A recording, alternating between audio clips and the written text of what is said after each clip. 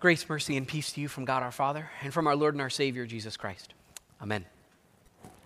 So for the last 72 hours, some of the most exciting and intense sports action has taken place. Every year around this time, people from all around the country tune in to what some might say is the most exciting weekend in sports. Beginning this past Thursday for the men and Friday for the women was the NCAA Basketball Tournament of Champions, or as everyone else in the world calls it, March Madness. And whether your favorite team made it in or is, a number 2 seed, go Terps women, or because you entered your office's bracket challenge, or maybe you're just watching for fun, I think it's fair to say it's a bit of an exciting weekend. And while I typically watch as many games as I can, this year I just wasn't thinking about it over the course of the last few months, and so I didn't know when the weekend was going to come when Pastor Mark gave me the preaching schedule a few months ago. So rather than watch basketball for the last 3 days, I was working on this message. But I did manage to catch a few games, including the one that started the men's tournament on Thursday, which, as I'm sure many of you know, was the game between the University of West Virginia and the University of Maryland. And it was a pretty close game the whole way, and it came down really to the last few plays. And in the last 30 seconds, there was a really controversial moment. So controversial, in fact, that the refs had to go back to the replay monitor to try and watch it and make sure that they got the call right. Eventually they did, and Maryland went on to win. But just so we're clear, their victory has nothing to do with the rest of this message, okay? But, go Lady Terps later today. But I mention all of this because as I was watching the game, and particularly that moment where they were watching the same play over and over and over again, that moment kind of stood out to me. Just this idea in which the referees wanted to make sure that they got this right, that they understood everything that had happened. And so they watched the replay again and again and again from different angles each time, a second and third and fourth time, just to see if maybe they missed something, as if somehow something new might come out of it. And I think the reason I've been really thinking about that moment in particular over the last few days is because that's what I want all of us to do this morning in light of the story we heard from John's Gospel. See, the story that you heard just a few moments ago is actually a section of a larger story that comes out of John, the story that is all familiar to us, the raising of Lazarus. Many of us have heard this story over the years. It's one of the most famous and well-known stories in the Bible. I remember as a kid hearing it in Sunday school and knowing that, wow, Lazarus is the man that Jesus raised from the dead. In fact, I think when I was a kid, I vividly remember that for Sunday school, our activity was to wrap each other in toilet paper because that's what we assumed Lazarus walked out of the tomb looking like. And so at the very least, when we hear that name, Lazarus, many of us immediately jump to, oh yeah, that's the guy that Jesus raised from the dead. But just like any other story in the Bible, it's important for us to go back and to read the story again and again and again, kind of like watching a replay. Because when we do that, we begin to see Jesus on every single line. The Spirit works within us to perhaps catch things that maybe we missed the first or the second or even the third time. And it helps us to experience even the most familiar of stories in a new way. And so as we replay the story this morning, I want to go back to a time in which Jesus hadn't even arrived at the tomb of Lazarus. I want to pause the story at a really powerful moment. It's the moment where Martha meets Jesus. And that name Martha might sound familiar to you as well. She was one of Lazarus' sisters, though we often perhaps compare her to her other sister, Mary. In fact, even as this story opens up, we're told it's Mary who's the one who anoints the feet of Jesus. And in the other story, we know that Martha is the one preparing the house while Jesus is there, and Mary is just sitting listening to Jesus teach. Right, so it's that Martha who's here in this story. And together, Mary and Martha's brother Lazarus is sick. And so they send word to Jesus, and they do it in a really particular way. Verse 3 tells us that they said, "Lord, he whom you love is ill." And so it's clear that Jesus cared deeply for all of them, but at the same time, these sisters are trying to send a bit of a not-so-subtle message here to Jesus. The one that you care for, the one that you love, he is ill. And of course, as the story goes, and as we hear in verse 17, Jesus doesn't just show up. In fact, we're told until it's 4 days after Lazarus has already been in the tomb that Jesus finally arrives. So when the sisters initially sent word to Jesus, Lazarus was still alive but very sick. And now that he's been dead for 4 days, that's when Jesus finally shows up. So we already can see that there's a bit of a gap in that time span, in the time in which they reached out and the time in which Lazarus has been dead. And so when Martha finally hears that Jesus is here, she goes out to greet him on the road when he arrives. And here's what she says to him. Lord, if you had been here, my brother would not have died. But even now, I know that God will give you whatever you ask of him. Over the last few days, I found myself reflecting on these words from Martha. Her words here are so clearly filled with so much emotion. She's certainly feeling the grief of the loss of her brother that she's been carrying now for at least 4 days. And on top of that, based on what we know about Martha, I think we can all assume that she was also exhausted from all the people that she's hosting because they're coming to love on her and her sister now that her brother has died. And so in the midst of the emotional exhaustion and perhaps the physical exhaustion, she comes to Jesus. And when she speaks to him, there's this tension found in her words to him. See, this tension is found as she wrestles with the depth of her faith in him, and at the same time, her frustration with the lack of his presence. She knows that if Jesus had shown up sooner, Lazarus would not be dead. Martha clearly communicates here that she believes if Jesus was there, he would have healed her brother. Martha believes that Jesus can heal and can restore. But that's not the reality of her situation. The reality is her brother has been dead for 4 days. Jesus was late. And now she has to carry the weight of that grief with her every day. How often do you look back on a moment in your life and wish that things could be different? What are the moments that you find yourself replaying and perhaps you ask, why did this have to happen to me? Maybe like Martha, you look back on a moment in which you experienced a deep sense of grief, a very painful loss, the loss of a loved one. A life-changing grief in which you find yourself asking, what if things were different? Or even more pointedly, as Martha did, what if Jesus had been here when I called on him? Where was Jesus when I needed him? I think many of us have experienced what Martha's going through here, wondering how things might have been different if Jesus was there in the moments that we called on him. And so often it's these moments, just like Martha's, it's the moments of our deepest need, of our deepest regrets, of our deepest pain, of our deepest sorrow and sadness. Moments that are filled with losses that change our lives forever. And we can't help but wonder, where were you, Jesus? Why didn't you do something? Why didn't you come when I called on you? Lord, if you had been here, my brother would not have died. In the depth of our grief, we feel as though Jesus simply hasn't arrived yet. That perhaps there's a part of us that knows that he's here, but we still wish he would have arrived just to change what went wrong. That if anyone could have done anything, if someone could have changed the outcome, it's Jesus. And now, we're simply left looking back on all that has been lost, wondering what would have changed if he was here. And at the same time, Martha has a unique perspective that appears to us in this story. See, because while she looks back on what has been lost, she also communicates a very clear vision of what is still yet to come. And this comes on the heels of what Jesus says to her. That after she says, Lord, if you'd been here, my brother wouldn't have died, Jesus says to her, Martha, your brother will rise again. And then Martha says to him, I know that he will rise again on the resurrection at the last day.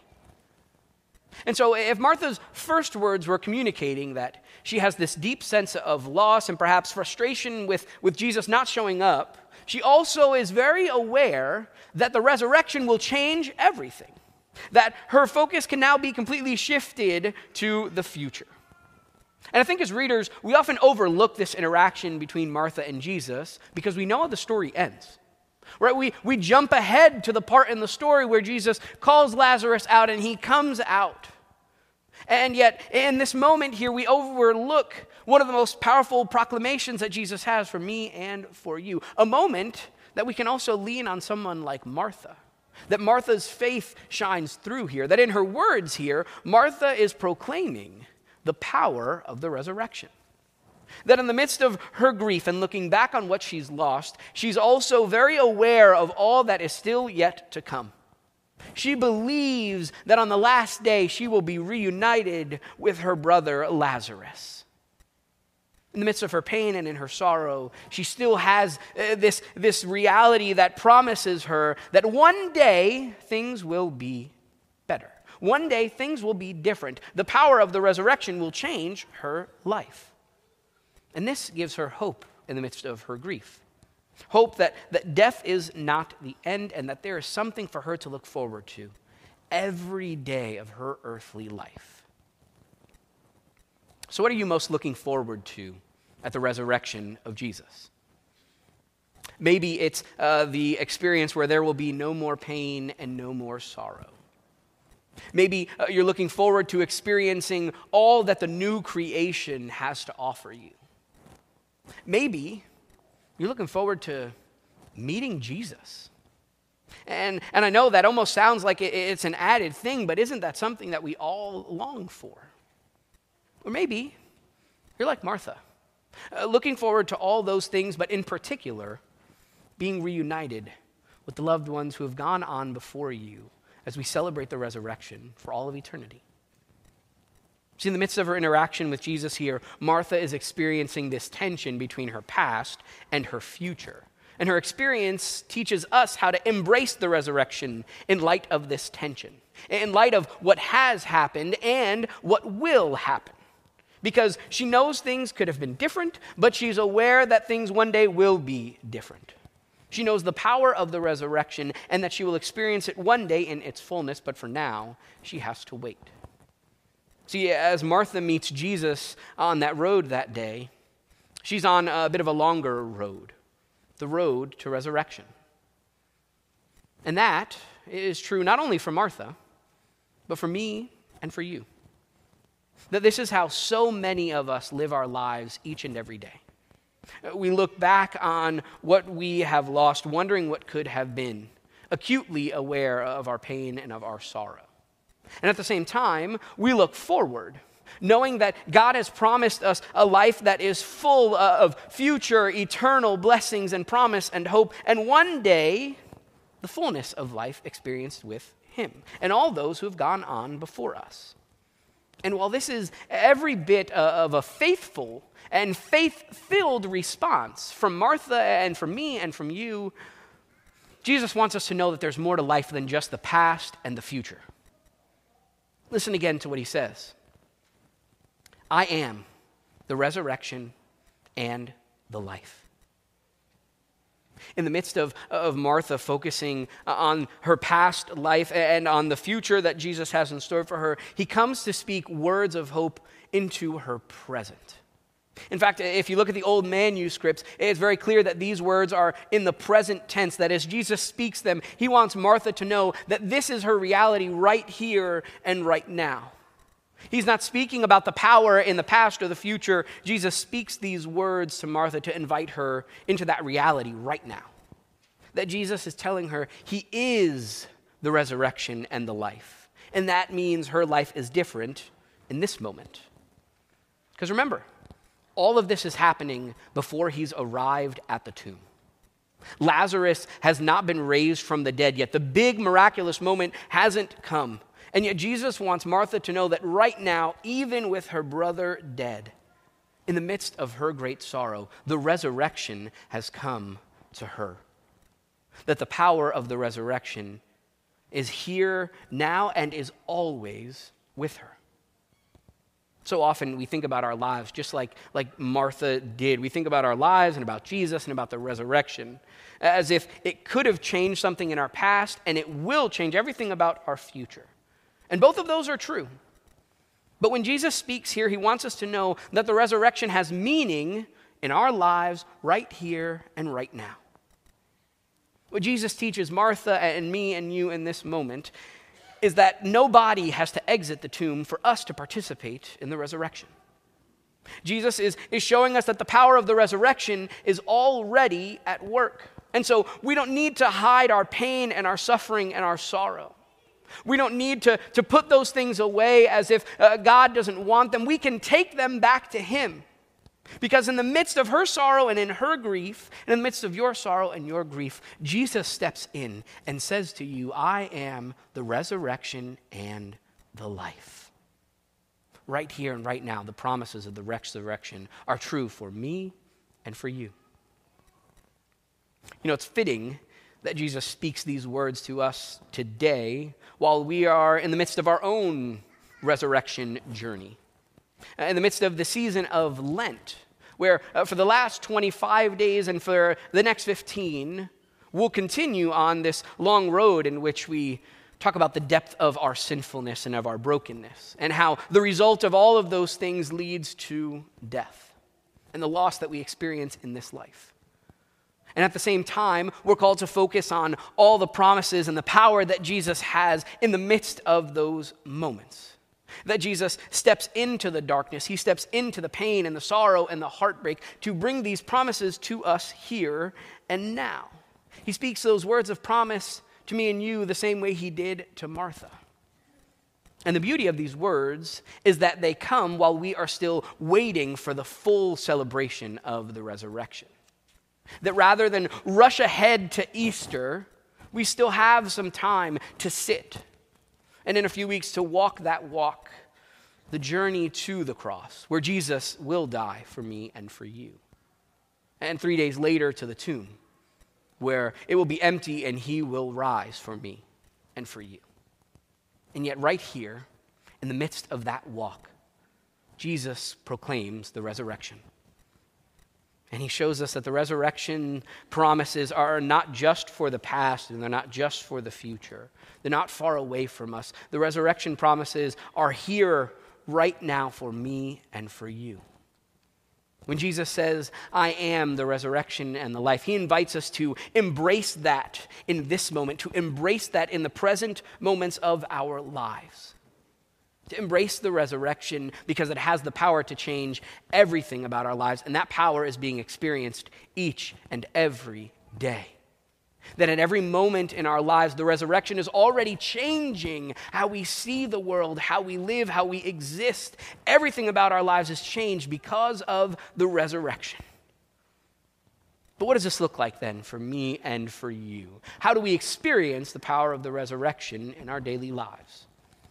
Sometimes, perhaps, it's through the big, grandiose moments like Lazarus walking out of the tomb. But more often, it's in the small, quiet ways. It's, in fact, through the way that we interact with one another, that we experience the power of the resurrection through the people that God has placed in our lives. That sometimes the power of the resurrection comes through something as simple as a hug, or maybe the holding of a hand. Maybe speaking those words of peace to one another. Perhaps wiping a tear. Maybe even just sitting in silence to be reminded that the tomb is silent because it is empty. In the midst of our daily lives, in every moment, Jesus comes to say, I am the resurrection and the life. He wants you to know that wherever you are on this long road to resurrection, that he has come to you here and now. That he is the resurrection and the life even in the midst of your pain and in your sorrow. And he promises to come to you at every moment and each and every day to fill you with his hope and to continue to fill you with his love. In the name of the Father and of the Son and of the Holy Spirit. Amen.